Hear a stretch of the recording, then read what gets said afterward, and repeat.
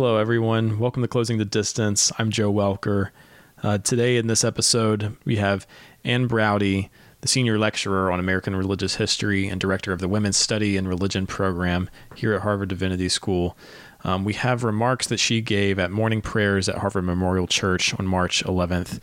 And if you remember what it was like the week of March 11th, it was almost a lifetime ago. That was the week things really got real around here, when our whole world became surreal and upended. And I was really fortunate to have Ann as a professor last semester. And so for me in particular, hearing these words really brought me some needed solidarity and comfort. And I hope you find them comforting and solidarity building as well.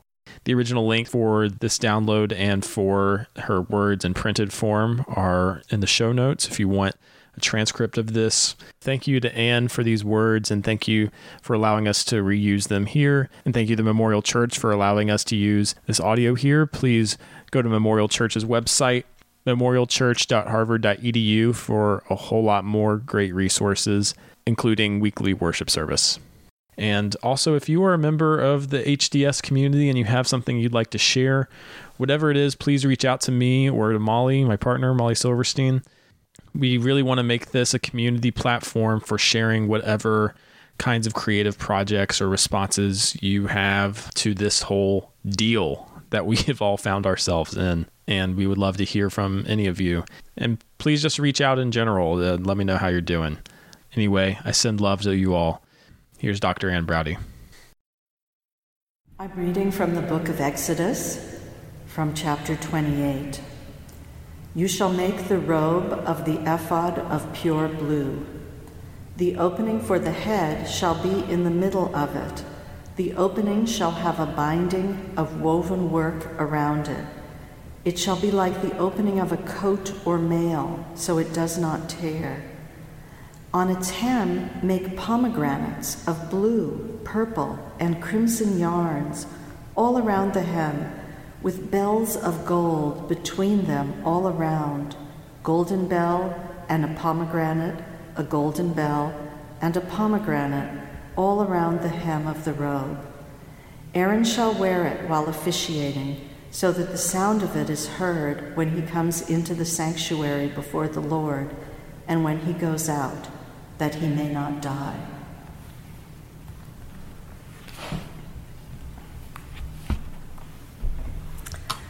Good morning.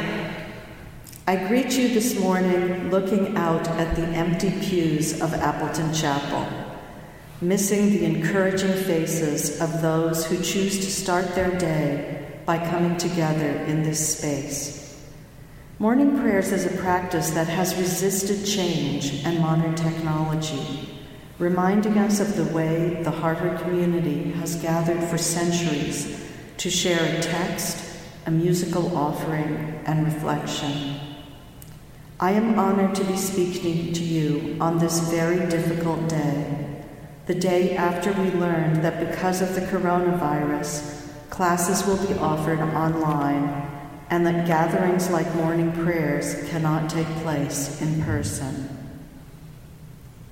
As disrupted as all of our lives feel at this moment, I want to remind us of the way I would have begun to speak to you if you were here in person with me in the chapel.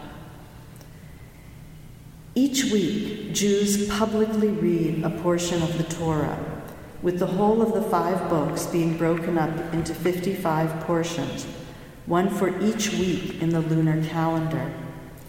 And when I have spoken at morning prayers in the past, I have taken the opportunity to follow the practice of focusing on whatever the Torah portion is for that week.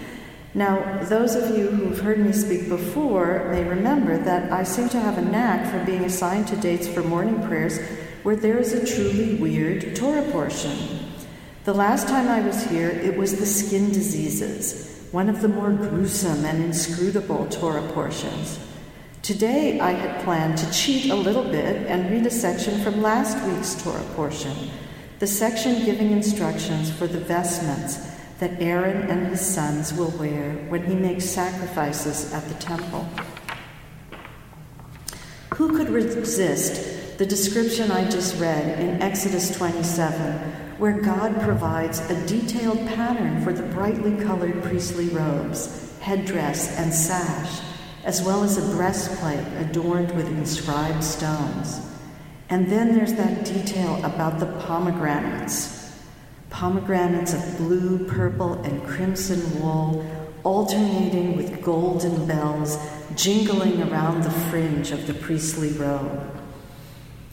I had planned a light-hearted set of comments on God's fashion sense, connecting it with the great dress-up holiday of the Jewish liturgical year, Purim, which occurred at the beginning of this week. In the carnivalesque celebration of Purim, also called the Feast of Esther, costumes, masks, and inebriation accompany ribald reenactments of the beautiful and virtuous queen, tactfully concealing and then revealing her Jewish identity to avert the eviction of the Jews from Persia. After sharing with you some of the fun of Purim, I had planned to take a more serious tone, calling attention to the way that many of us don masks when we come here to pray in Appleton Chapel, the way many of us may feel like Esther in the court of King Ahasuerus, privileged to be included in a lavish environment that is at once attractive and alien, sure that if we revealed our true identity, we would risk eviction. When I planned those remarks, I had no idea that I would speak at morning prayers to students who will not be allowed to return to campus after spring break and who have been given until Sunday to pack up their dorm rooms and depart.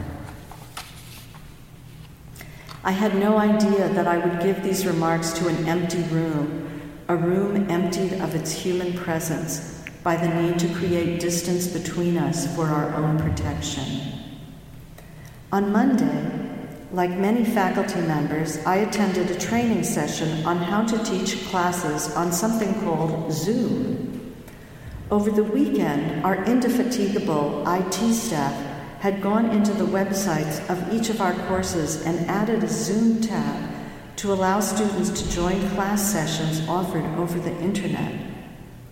My heart sank as our wonderful IT instructor cheerfully demonstrated the wonders of the platform that would allow us to complete the second half of our courses without ever being in the same room as our students. I must have been a truly terrible student in this training because the teacher sent me a note the next day offering to come to my office to provide one-on-one instruction in online education. Halfway through the semester, my classes were just beginning to reach the point of cohesion, that magical moment when students know each other well enough to discover the distinctiveness of their classmates' perspectives, when they have experienced enough common learning to feel that they are on a journey together, that their experience as a group is more than the sum of their individual knowledge. Can that kind of cohesion continue and grow over the internet? Will students be able to listen to each other and to hear each other the same way they would sitting together in a classroom? Will they be willing to reveal as much of themselves as they engage the course materials as they would if they could feel the human presence of their classmates? I don't know the answers to these questions, and I'm not sure what I want the answers to be. I'm not sure if I want to succeed or fail at online instruction. While part of me wants the best for my students who are losing so much already, part of me fears that if the experiment in online instruction is successful, we will normalize it, placing less value on the intangible aspects of education with human presence. At times like this, I feel so fortunate to have thousands of years of wisdom embedded in Jewish law to draw on. Jewish law teaches that there are some prayers that are too important to say alone, and that can only be recited in the presence of 10 adults. Most prominent of these is the Kaddish, the memorial prayer said for a deceased family member, in which we sanctify God's name in the face of death. When we recite the Kaddish, the support of the community is all that stands between the individual and the rift of reality we face when death takes a family member from us. But we also need a minyan of 10 adults for the public reading of the Torah. This is required to say the prayers that accompany unfurling the Torah scroll to chant the sacred text. But a minyan is not required to read the text from a printed copy. So there is clearly an understanding that reading the same text in private and reading it in the presence of a community are different experiences and have different meanings, but that both have value and possibility. Whether you are a student or not, you will be doing things alone during the next week that you are accustomed to do in community. These next weeks will bring unwelcome isolation while we avoid human contact to avoid the spread of virus. The very things that make us feel whole have now become threats to public health.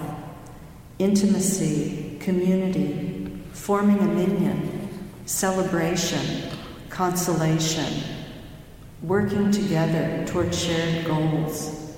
Anything that brings people together has become a danger. And we will have to use any means we can to stay connected and to care for each other during this time. I guess I'll even have to learn to appreciate Zoom if I am going to bring the passion and depth to my online classes that are my fundamental commitments as an educator. We will need each other more than ever to endure this ordeal and to emerge at the other end of it whole, not just in body, but also in spirit. Let me offer this prayer. Praised are you, Creator of the universe, who commands us to come together at some times and to be separate at other times, who gives us the blessings of solitude and of community, who placed within us yearning for each other that we cannot explain, and that teaches us that each of us is part of something greater than our individual selves. Amen.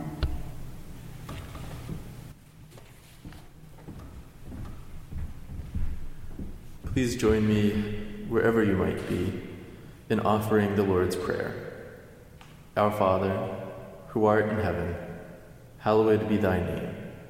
Thy kingdom come, thy will be done, on earth as it is in heaven. Give us this day our daily bread, and forgive us our trespasses, as we forgive those who trespass against us. And lead us not into temptation, but deliver us from evil.